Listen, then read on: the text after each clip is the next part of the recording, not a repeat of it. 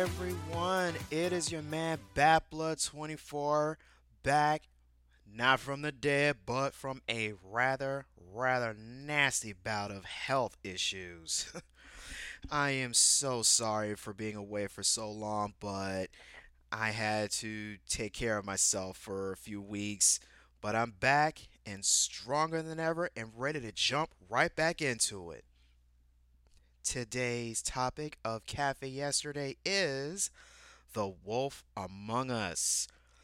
This is an original Telltale Company choice based game. Now, when I say original Telltale, I mean the original Telltale Company that went under some years back, and now it's been revived. And there is a Wolf Among Us sequel coming out sometime next year. But for right now, let's focus on the original game that came out.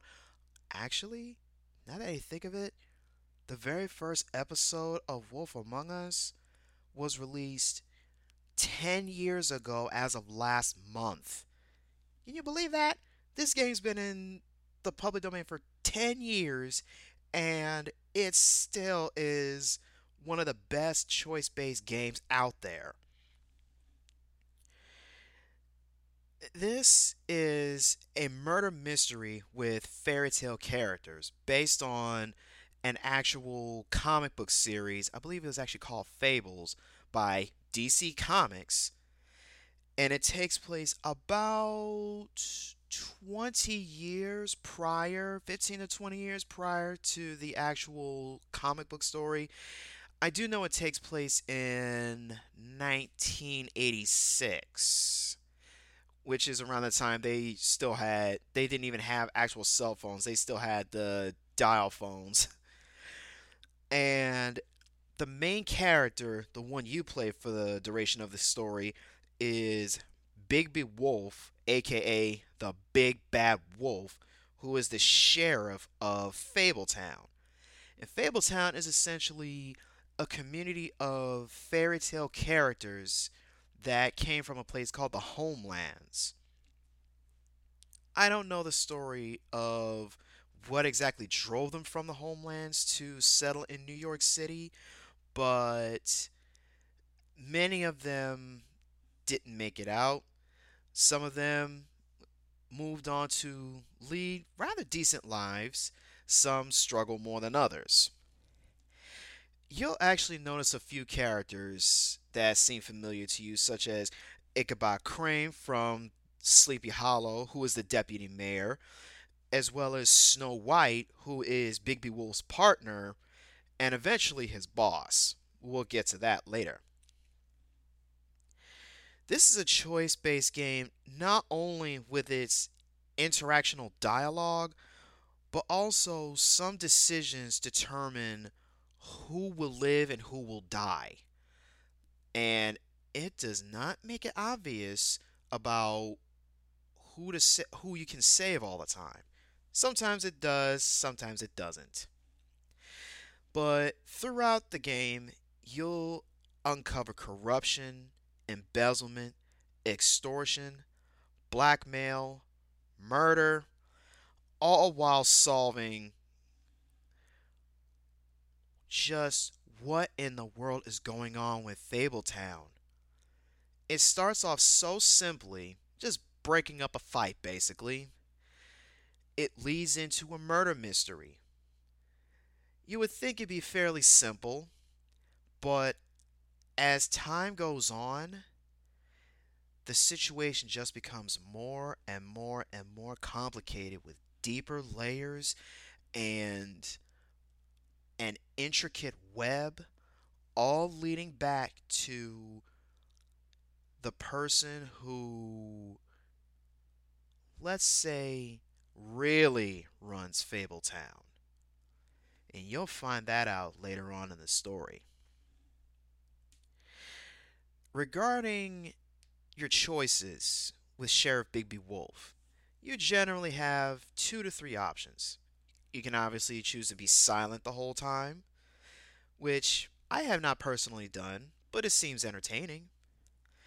You can be the nice slash stern Sheriff Wolf, who relies more on his guile and his, well, charm to get his information and his answers.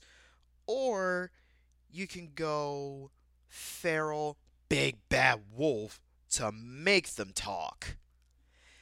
You can go completely in one direction or the other, or you can have a completely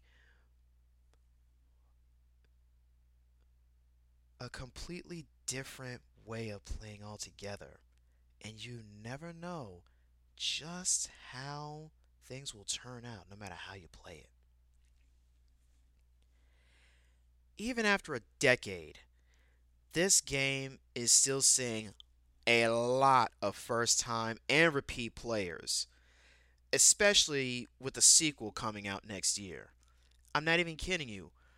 Every day on Twitch, I see plenty of people playing this game. Many of them are repeat players, but some of them legit have never heard of this game before, but know that the sequel's coming out next year and decided to check it out. And I have yet to see a single person play this game and genuinely not like it.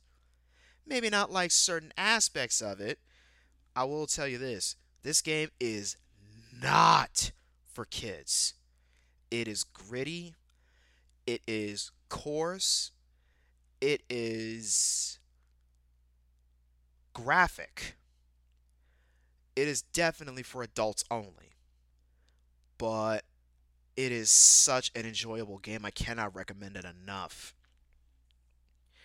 It has a rather unique art style that gives you a comic book vibe, which gives it a bit of a vintage feel that has aged fantastically over the years. In fact, because of the way the animation style is done, it didn't seem like it was trying to keep up with the times as far as the animation, but it's deliberately going for a vintage feel. So now, even 10 years down the line, it still holds up as old school with class. Well, class in quotation if we're talking about some of the language in that game, I tell you. I've heard about as much cursing from them as I heard from some of the Friday movies. But I digress.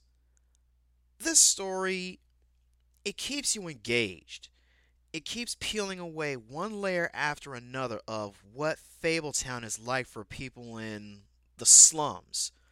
More than once, this game touches on the entitled rich versus the impoverished commoner subplot pretty frequently, but it never gets overbearing really.